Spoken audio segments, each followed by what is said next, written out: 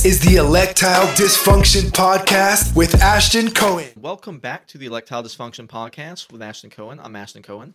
I'm joined today by Howard Husick. Howard is a senior fellow at the American Enterprise Institute, AEI, where he focuses on urban housing policy. He's been published basically everywhere, New York Times, Wall Street Journal, Forbes.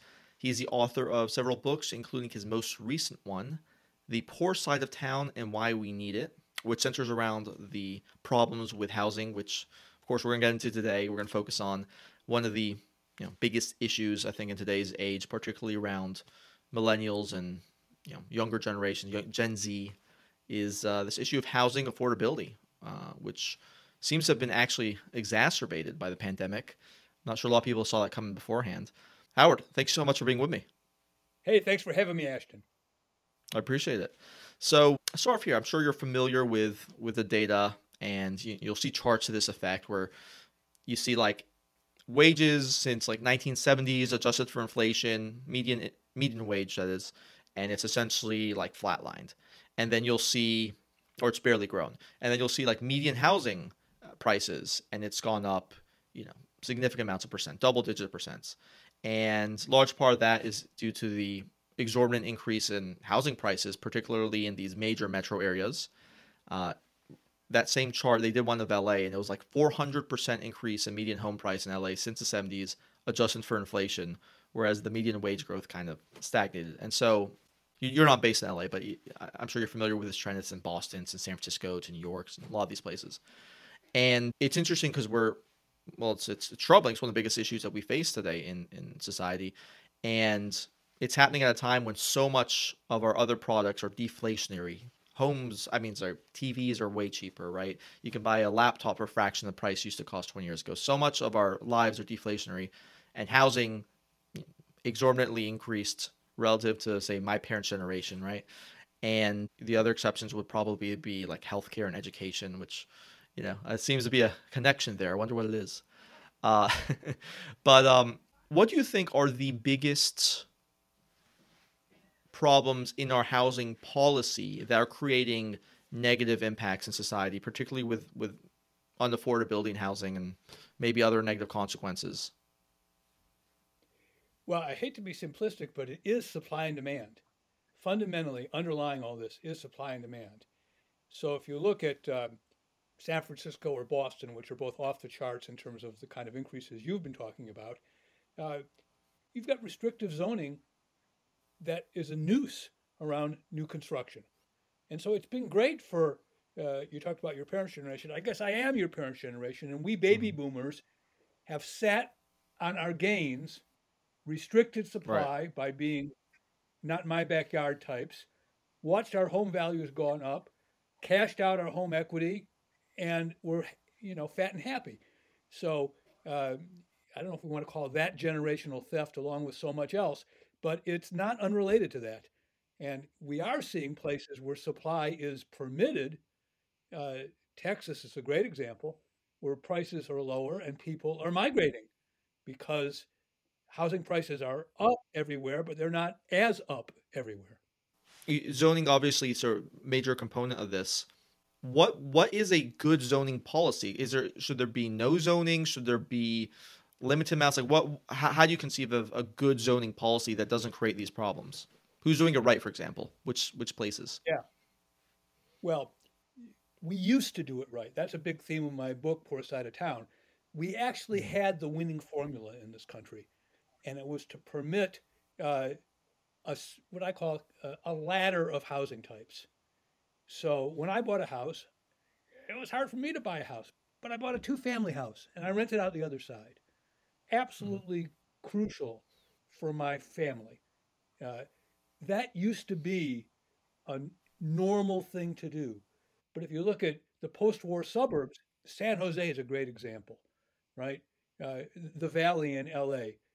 It's a sea of single-family houses on relatively large lots, right? So we eliminated 2 families, we eliminated 3 families, we eliminated attached houses.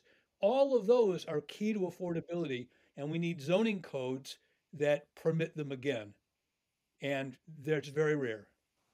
Okay. So yeah, I think a lot of people think when you talk about eliminating single family zoning, they think like giant apartment buildings next to single Right. family home, but it could just be what you said, like duplexes and triplexes, etc. Right, and and it can be one block with duplexes and the next block with single family homes. So in Durham, North Carolina, uh, they're right now having a small home movement that is being facilitated by what they call upzoning. They got the neighbors in these really quite desirable neighborhoods to buy into it because they weren't building giant apartment blocks. They Right, were right. building accessory dwelling units, small little granny flats, two families, duplexes. This is the kind of thing that people will accept. This is our big problem in this country. We've got to figure out a way to get communities to accept more housing. It's one thing for me to say, you guys are so awful. You're not letting more housing be built, and Ashton and his buddies are getting locked out. That just hasn't cut it with people. We've got hmm to convince them that actually this is not going to ruin your neighborhood. Over time, it'll bring in newcomers that might buy your houses eventually. It's in your interest. And this is a struggle that's going to have to be waged community by community by community, planning board by planning board. What do you make of this? You seem to critique some of these like affordable housing policies that some of these cities are doing. Can you talk a little bit about that? What the problem is? Well, that's a deep problem. Anybody who's familiar with public housing knows it's been one of the great failures of American policy of any kind. And how did we do that? How did we build Mhm. 33 high rise buildings in St. Louis? And less than 20 years later, the 50th anniversary of this is coming up on March 18th, we had to blow them up. Literally. Wow. They were so bad that we blew up the Pruitt-Igoe housing project, which had won architectural awards. What? And then 20 years later, we imploded them. Everybody should look this up on the web. Implosion, Pruitt-Igoe, some of the most dramatic pictures, this side of, dare I say it, Kiev. But it looks like that. And the reason is a group of housing reformers starting in the 1920s and 30s got it into their heads that the private market was always going to fail, certainly poor people, but even working class people, and that the government would have to step in and build, own, and operate apartment blocks. And it did that, and it has just not worked out well. The New York City Housing Authority, for instance, which is the largest housing authority in the country, one of the largest in the world, 180,000 apartments. It's bigger than a lot of cities, has been called the biggest slumlord in the city. Every day on the hmm news here, you got people got no heat in the middle of winter. It's cold in New York. Oh my God. So we've just failed. And in terms of government policies, we've just been chasing our tail ever since, looking for some magic formula where we're going to provide housing that's newer, modern, and better than people could actually afford, rather than hmm figuring out how can we build something that they can't afford. Right. And so with the problem with these housing projects, and I'm little bit not that familiar with them other than just reading about them because I don't know if that was much of a thing in LA. The picture in my mind is always like the New York ones or the Baltimore ones. Chicago. Um, yeah, Chicago. And so the problem was essentially that these people live in these places, they're means tested, so they can never, if they're almost incentivized not to make more money because then they lose their housing projects. And then they have no interest or no reason really to maintain them or to keep them in good shape because they don't own it and they can never own it and they can't build equity from these things, right? Is that sort of what causes these like horrible conditions in these projects? Yeah, that's those are big parts of it.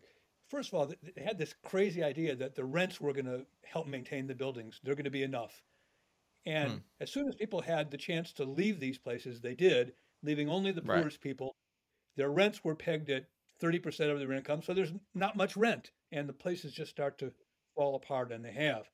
But you've put your finger on one of the most important deleterious effects of all of our affordable housing projects. We've got 3 million public housing uh, projects, apartments in this country, 3,000 public housing authorities, and we've got almost twice that many units where people get these housing vouchers where they go and rent in private apartments. But all of them, just as you say, the more money you earn, the more your rent goes up.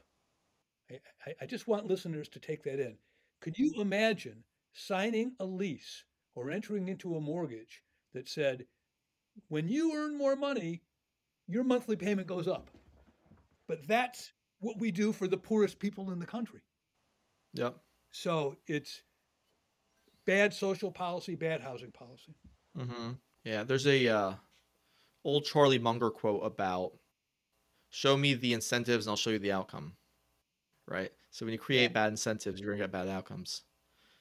Well, I was going to say I wanted to underscore another thing you said, which was who are living in these subsidized rental units. They got no incentive to leave, no incentive to earn more money, and they can't build equity. Nobody owns anything in a public housing project except the government. And the worst thing about it is, and this is a big theme of my book, then these projects were built, they weren't just, empty fields where they built them. There were real neighborhoods that were torn down, so-called slums. But when you dig into who was actually living in those slums, quote unquote slums, there were a lot of owner-occupied homes and a lot of homes where there were 2 or 3 units along with the owner. These were real places that many of them were thriving. They had civil society institutions, churches, self-help groups, all wiped out. And so we wonder, why specifically African Americans are so behind the 8 ball. They moved to the cities just as public housing was at its apex. So they were particularly disadvantaged by this bad public policy. Mm-hmm. Right. Yeah, and we know that home equity is a large part of the average American's wealth. So if you're not being able to build that, then there you go. That's going to make a significant difference in your wealth gap. It wasn't something they did Right. wrong. It happened to them. Yeah.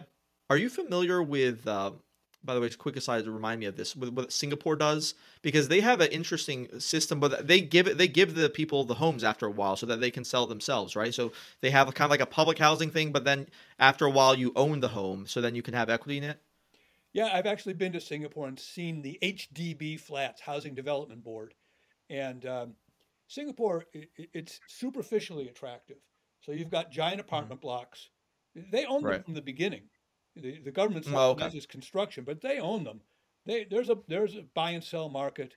They have a few strange little rules, like every apartment block has to have 1 floor set aside for people of Indian descent because they don't want ethnic concentration. They're worried about ethnic Right. concentration. So Yeah. it's a very technocratic, socially engineered society. What makes Singapore really different than the United States is this. It's right next to Malaysia, which is a really big country.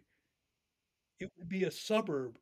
It's like the South San Francisco is to San Francisco, or, maybe San Diego to Los Angeles, closer in even than that.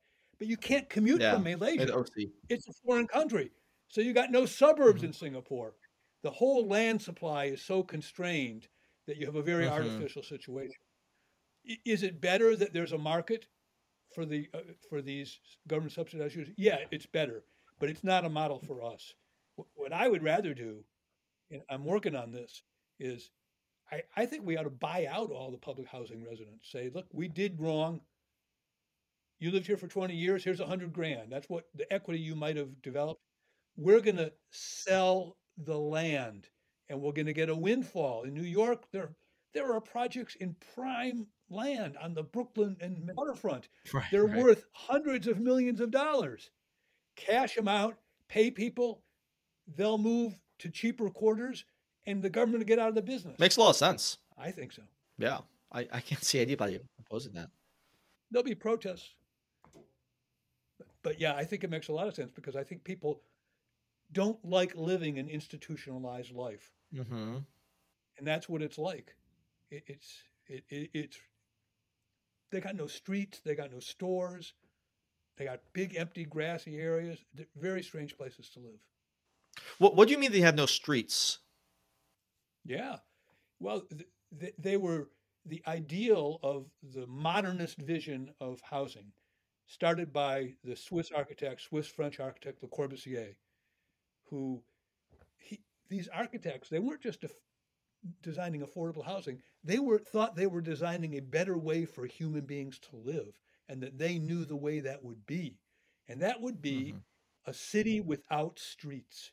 They were going to isolate commercial uses and residential uses, industrial uses, even small industrial uses, instead have towers in the park. That's what was built. Big open campuses. And they were going to be places where people would frolic in the grass, and it would be so pastoral. But of course, they became shooting galleries. And that's what they are today. Sure. Yeah. Yeah. Okay. Now I can visualize it. Right. Yeah. Thanks. The Wire. I can visualize it now. It's The Wire. Yeah. The Wire. There you go. So the other thing people often talk about, particularly on the left, is the rent control. That's kind of seen as a solution these days. And it sounds nice in theory, and it sounds, even to me, sounds lovely. And if you don't think about the unintended consequences, it sounds like a nice thing. But what's the problem with rent control? Well, my friend Ed Glazer at Harvard has said it's the surest way to cause a city to decline. So let me count the ways in which rent control, or as we call it here in New York, rent stabilization, is a bad idea. So New York has just under 1 million what we call rent stabilized, but yeah, rent controlled apartments. Wow. 1 million. 1 million. 1 million. Okay. What that does, it's a kind of a vast game of musical chairs. People they run around, and then they find a rent controlled apartment and they stay there. So the turnover in New York, people think if you can make it in New York, you can make it anywhere. Actually, for newcomers, it's really hard to find a place to put your head down in New York because you got lots of people. It has the lowest turnover of the 10 largest metros in the United States. New York is not churning, it's frozen because people get this good deal. They have empty bedrooms, more room than they need, but why should they move out? Right. The rent never goes up. It's been the rent increase even as taxes have gone up, oil has gone up. The rent increase the last several years granted by the Rent Stabilization Board in New York has been zero. So that leads you to the other problem. That leads you to the other problem with rent control, which is over time, if you can't be compensated as the owner for capital investments, you have the opposite of gentrification. You have what I call shabification. The city gets shabbier and shabbier and shabbier. And that's what happens. So you have a lucky few hit the lottery. They get a great apartment. Those on the outside, left standing. And meanwhile, everything gets shabbier and shabbier. Yeah, I think this is one of the things, too, where you talk about a war on the younger generations or hurting younger generations. Like the people who benefit most from this are like elderly people who've been living there for like 30, 40 years. And if you want to move to New York City to pursue your dream or whatever it is, good luck finding an apartment. Meanwhile, like you'll have like 2 70-year-olds who are living in like a 4-bedroom place or a 3-bedroom place. They don't need it anymore, but they're not going to move because why should they? And also, they're going to have trouble finding a place if they move, right? Right, and they've not owned anything all those years, so it's not like they can cash out their equity and move to the Sun Belt and retire. Right. They've been lured into this promised land of your rent's going to be cheap forever, but meanwhile, it's not doing you any good in terms of accumulating wealth, unless maybe they've been saving a lot of money from not paying the higher rent. But by the way, that's the other sticking point about rent control. You don't have to be a low-income person to get a rent-controlled apartment. Think about your incentive if you're a landlord. Do I want to rent to a single mother with 3 children? Well, actually, no. I want to rent to one designer, one Google employee who's going to pay the rent because I get the same rent no matter who I rent to. Why would I possibly rent to a low-income household? I'd be foolish to do that. Right. So it's a Yeah. middle class benefit program. Right. Yeah, and that's a good point. Or like, yeah, would you rent to that single mother with three kids, who's working at a, job that, you know, isn't exactly terribly secure, right? It's not a great white collar job, or two college kids or grad school students who manage to find that place who are working on their PhD, whatever it is, and you know that they're going to be making money, so right, much less of a risk of them not paying the rent. Yeah, exactly. If I can only Yeah. get $100, I want to make sure I get the 100. Right. Right. Yeah, and also it disincentivizes new places from being built. So we have a couple different phenomena, right? So we have, let's go with California. New York's kind of the same thing, but you have there's some rent control here as well, There is. and so the places that are often will be built will be sort of like luxurious places. That's where more of the capital will flow to, because it's so hard to meet these regulations and all these requirements, and then you have the rent control and all that, right? Is that phenomenon as well? Oh yeah, here's my favorite new example. So as you know, California just passed a really interesting piece of new legislation called Senate Bill 8, which authorized people to subdivide their lots, Right. overrode local zoning. People can subdivide their lots, build smaller homes on those lots, and accessory dwelling units. So accessory dwelling unit sounds great. I built a little small garage-like unit next door. Maybe I move in there and I rent out the big house to you, and everybody's happy. But did you know that to build an ADU, accessory dwelling unit in California, it has to have solar as its source of electricity? I You didn't got know to that. buy those solar. You did or didn't? No, I did not know that. So even if it's a garage conversion or it's a separate ADU, I feel like Separate it's probably ADU, separate ADU, right? Yeah, new yeah. Okay. construction. Right, right. Yeah, Okay. So maybe that you're right. that falls But under I the new don't know. construction one. Yeah, and so solar panels are expensive, Right. right? So what people are actually doing, I'm told, I just heard a talk by a researcher from the University of California, San Diego about this, and she says people aren't even looking to rent these out. They're not even increasing the housing supply. They see it as a way of increasing the effective size of their own homes, so they'll be worth more Mm. Mm-hmm. and cost Mm-hmm. more. They they they can't make enough from the rent to justify the expense of building it. So they're just seeing it as an investment. Unbelievable. Yeah. That is insane. I also heard I had Lee Ohanian on my show a couple weeks ago, and we spoke about it. And he told me that in order to take advantage of the ADU thing, if you want to build, say, like if you actually want to go a step further, if you want to build like a duplex, so you're allowed to subdivide into multiple lots, but you have to own that land outright. So there You can't do. be a mortgage on it. Otherwise, you have to negotiate with a bank and see if they let you do it, which they may or may not. But that was, I mean, how many people own, own their own lands when homes are like an average of $1 million? Yeah. Yeah. And not only that, but there's some fine print in that law that says something on they're not subject to the draconian Environmental Quality Act, which has stifled most Oh construction in yes. California. Hmm. But they do have this little clause in there. They can't cause a neighborhood health hazard or Hmm. environmental problem. I don't remember the exact language. But Right, what's I going to remember. Yeah. happen is wealthy neighborhoods are going to litigate this. You'll see Hmm. subdivisions at Compton, and that's how it'll play out. Yeah. Yeah, I think it's exactly how it'll play out. Yeah, probably not so much in Pasadena, where you'll have some litigation for sure.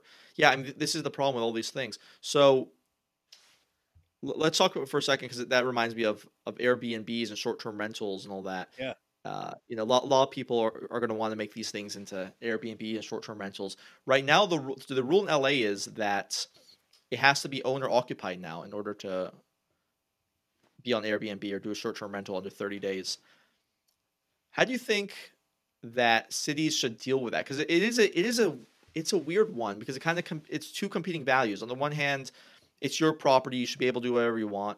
On the other hand, no one wants to live next to a hotel where you're attracting drunk 20-something-year-olds who are coming there for the weekend. They don't give a shit if they're going to make noise and party and all that. They'll be out in a couple days, and that's not what you signed up for. So how should cities deal with that? Well, I think on the most basic level, I'm a fan of Airbnb And HomeAway, that's another one. Everybody talks Airbnb. There are a few operators in this space, as Right. people call it. But eh, I'm a big fan of the bad old days that were actually good in housing. And one of the things that made the bad old days actually good, pre-zoning and pre a lot of other things, was the fact that people had the capacity to take in lodgers. It was Mm. really common for people, especially lower income people, to take in lodgers. So the Lower East Side of New York, people were saving money to move up and out. They were taking in lodgers. And it was a very common thing, just like people had a rental unit and they lived upstairs or downstairs. So there was this whole textured spectrum of housing types, and taking in a lodger was one of them. So Airbnb is kind of a new version of that. You're using the home that you already control as a way to get additional income by taking somebody in. Now, uh, if you have rowdy people and there's a steady stream of partiers and it's a quiet neighborhood, that's a problem for sure. I think the way to deal with that, there's no perfect way, because I don't think we should prohibit the Airbnbs. I don't think there's any perfect way, but I think that has to be covered by nuisance laws. So you need law enforcement that will be responsive. So when people call and say there's a party going on, they're going to get right over there, because that's a public nuisance. So we have to enforce public nuisance laws. And I think it's in Airbnb's interest to use their reputational scoring to say, I'm sorry, you're not allowed to rent anymore because we got 3 nuisance complaints about you. So I think there are ways to square that circle without saying no Airbnb. Mm. Yeah, that makes sense. That's actually a good point. There's I don't know if you heard about this, but there is a new. This came out in the news just yesterday or the day before, where the LA City Council is currently considering passing these ordinances, which would forbid landlords from being able to examine a applicant's criminal history, his prior evictions, his or her prior evictions, as well as Credit score? credit score. Yeah, as well as credit score. Is that? I don't know if you ever heard any other city incorporate that. Is that possible that you can prohibit that kind of stuff? I'm not a constitutional lawyer, but it's a terrible idea, right? First of all, in terms of ex offenders or people who have a criminal history, I think ex offenders is now a politically incorrect term. Mhm. People who've been involved with the criminal justice system, they deserve a chance to make a clean start at some point, you know, Right. and so uh, should their uh, convictions be not public after a certain period of years with good behavior? I agree with That's a that. that's a whole Yeah. different subject, Hmm. right?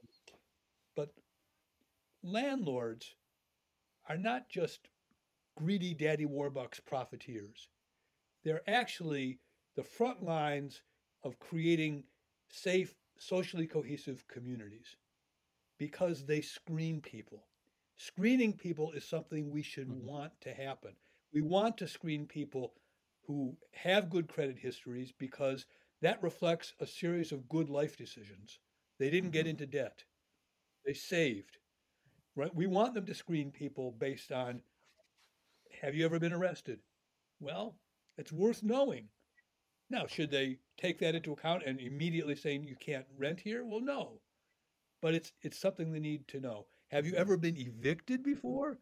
They got to know that. Pretty relevant. Yeah. Because it's highly relevant, but it's relevant for creating good neighborhoods Right. because it sends a message to people: keep your act clean, Hmm. and that is good for all the neighbors, that whole building, that whole block. So landlords are actually, think of at the old single room occupancy hotels, there was a guy at the front desk who said, I'm sorry, you can't come in. You don't live here. He was screening people. That made the place safe. Hmm. Landlords do that. They serve a socially constructive role. They're not just greedy guys. Hmm. So I think if we take away their tools to screen, we're not only putting at risk the safety of their individual building, we're sending the wrong message to potential tenants all over that Hmm. you don't have to worry about doing right. Won't matter. Why do we want to send that message? Right. Yeah, I think the other thing that sort of comes to my mind is, well, if you can't discriminate on those metrics, then somebody might be discriminate on metrics that we really don't want them to discriminate on, right? By making certain stereotypes about people, and that's just one of these unintended consequences you see, right? Yeah, it just shows you see these, and there's so many examples of this. Obviously, one being as well, and the New York Times, to its credit, just eviscerated places like California and the blue states about how you have these politicians, a lot of them claim to be socialists, the rest are progressives. They have full control over the legislation in this state, as well as a couple others where the housing's really bad. And yet, the very people who claim to be for the working class and for the poor struggling immigrants and just trying to start out and for young people are creating policies that have enacted so much unaffordability in these communities, made houses so out of reach that these people, the ones who they claim to represent, particularly the young, the working class, the struggling families, they're leaving California and they're going to evil, greedy capitalist places like Texas, right? So I don't know, and you follow this very closely, right? You speak to Congress about these sorts of things. How is it not sort of gotten into their head? Because obviously their intentions, I'm not going to disregard their intentions, or I'm sure they do want to help out working class people. I'm sure they do want to help them find homes and all that. But there hasn't been a substantial movement yet among these sort of progressive elites to actually do things that are going to fix the problem. So what do you attribute that to, and do you see anything sort of changing on that front? Yeah, that's two good questions. One is they think the private sector is just a bunch of bad actors. So when they see house prices and apartment prices, rents being so high, they just say Yeah. that's the greedy private sector. Or, They or don't Putin think caused about it. the underlying. They don't think about the local Yeah. policies underlying it, Yeah. and so they think, well, that means the government has to fix it because that's what government does when the private sector fails, and that means the government has to support affordable housing, which means subsidized housing. Inclusionary zoning will have a certain number of income linked Mhm. units in these more expensive units, right? So we'll intervene in the market. So there's something called the low income housing tax credit. California has a lot of these apartments where there's a subsidy. There's a whole industry of people who figure out how to finance these apartment deals. The average cost in California to build one of these affordable apartments is over $400,000. Okay. Yeah. So how many of them you're going to build? Not too Right. many. Right. And then you get in there and your rent is fixed and you have a incentive to stay for life and not be upwardly mobile. Bad on all counts. Hmm. The only thing I see on the horizon, and it's not a small thing, I think there's green shoots around the country. Even the ADU law in California is something of a green shoot. And part of that law, by the way, is maybe the shopping malls, empty shopping malls, might get converted to housing. Hmm. That could be a good Yep. You're right. So I think it's a green shoot in California, even though it's imperfect. But there's also something called the small homes movement, and this idea is we just have made the lot requirements too big. So after World War II, the most famous suburb in the country was Levittown outside of New York. Hmm. Was the quintessential post-war suburb. All the veterans moved there. Everybody bought their own homes for the first time. For Californians, San Jose is just like that, except the homes there cost $1 million now. Small homes on pretty big lots. 2 million. Yeah. But Yeah. Levittown, the houses were 750 square feet. Hmm. It's so small. So the small homes movement, for instance, in Durham, you can build a home on 1,000 square feet. Even with the new law in California, you have to have 1,250 square feet. 1,000 can be enough. Density is the secret to affordability. It's not complicated. The more homes, the more units you build on the same land size, the cheaper it gets. So by hamstringing builders, we've jacked up the prices.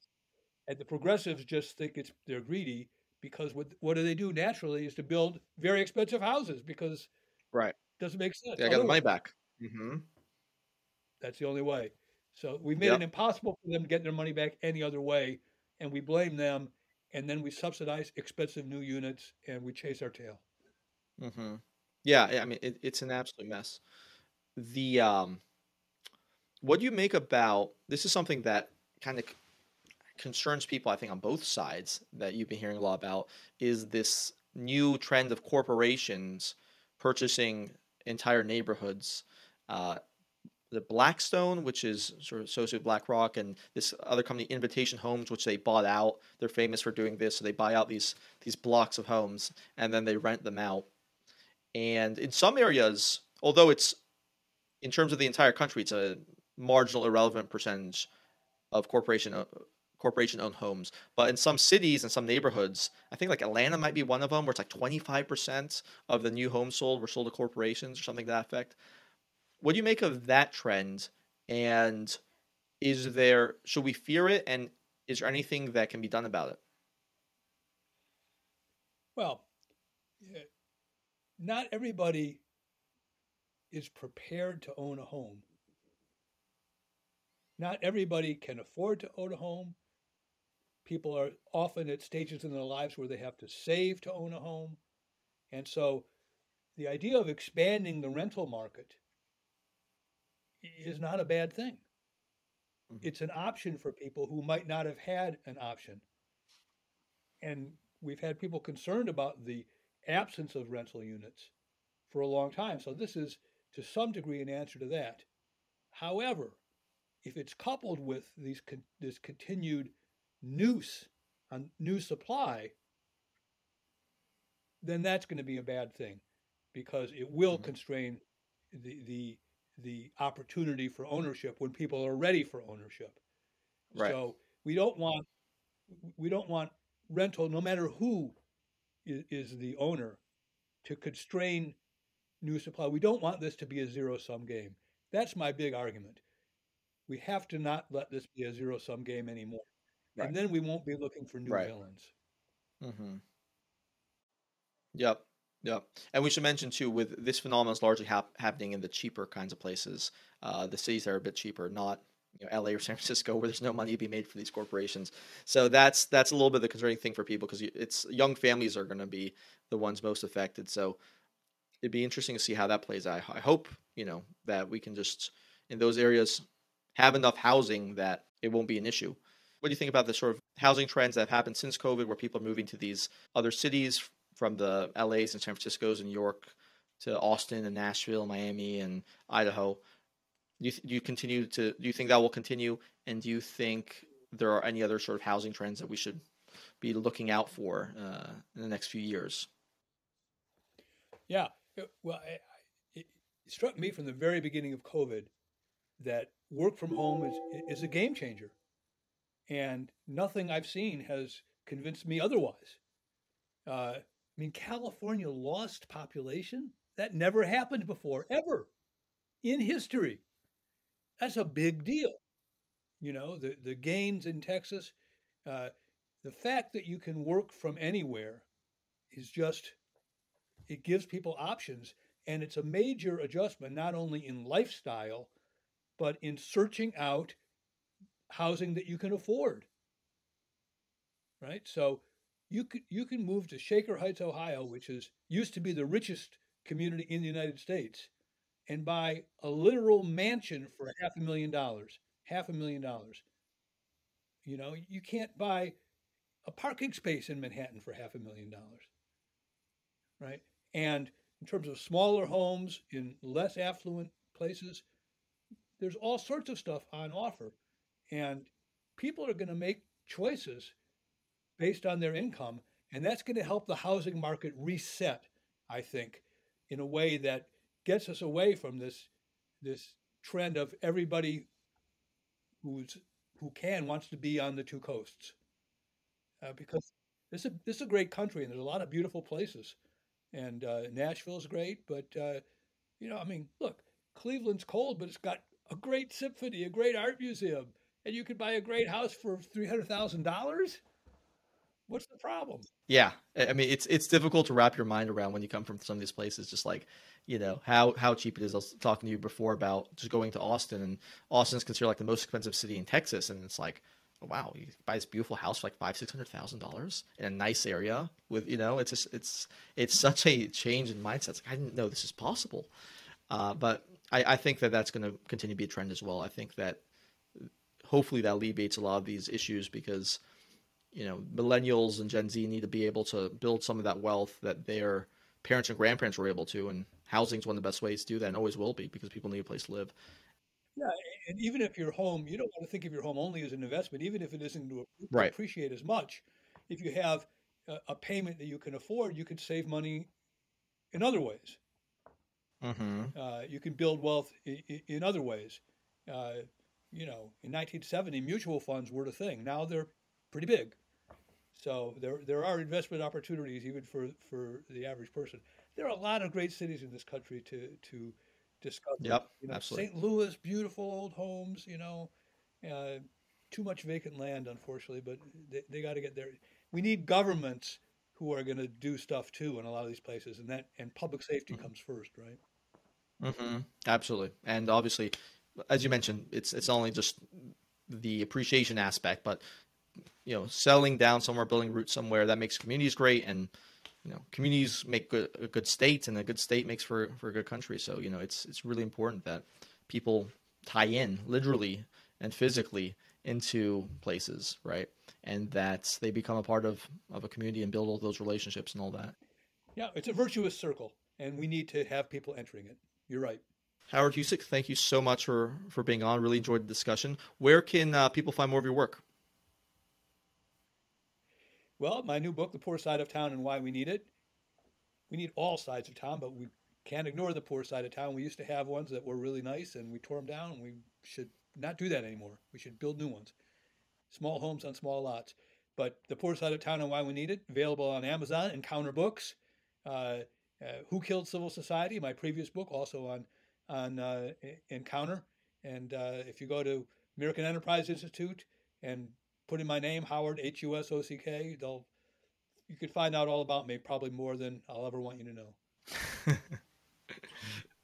All right, sounds good. Thanks again, and we'll make sure to put those up in the podcast notes. Terrific. Asher, thanks you so much for having me on. If you enjoyed our show, please click subscribe to stay up to date with our YouTube channel and podcast, and give us a 5-star rating on Apple Podcasts so that we can keep delivering guys some great content. Thanks for listening, and we will be back next week. We're going to talk about the issues that really matter. Our country, our economy, the Fed, QE, GDP, BTC, NFTs, AOC, the CCP, Cardi B, Yeezy, Yellow Socks, Iran, Joe Biden's dementia, come on, man, and probably sex robots. We stand for a free and open debate and exchange of ideas. And if you disagree with anything we talk about, you are a racist and no better than Hitler. What? Let's get started.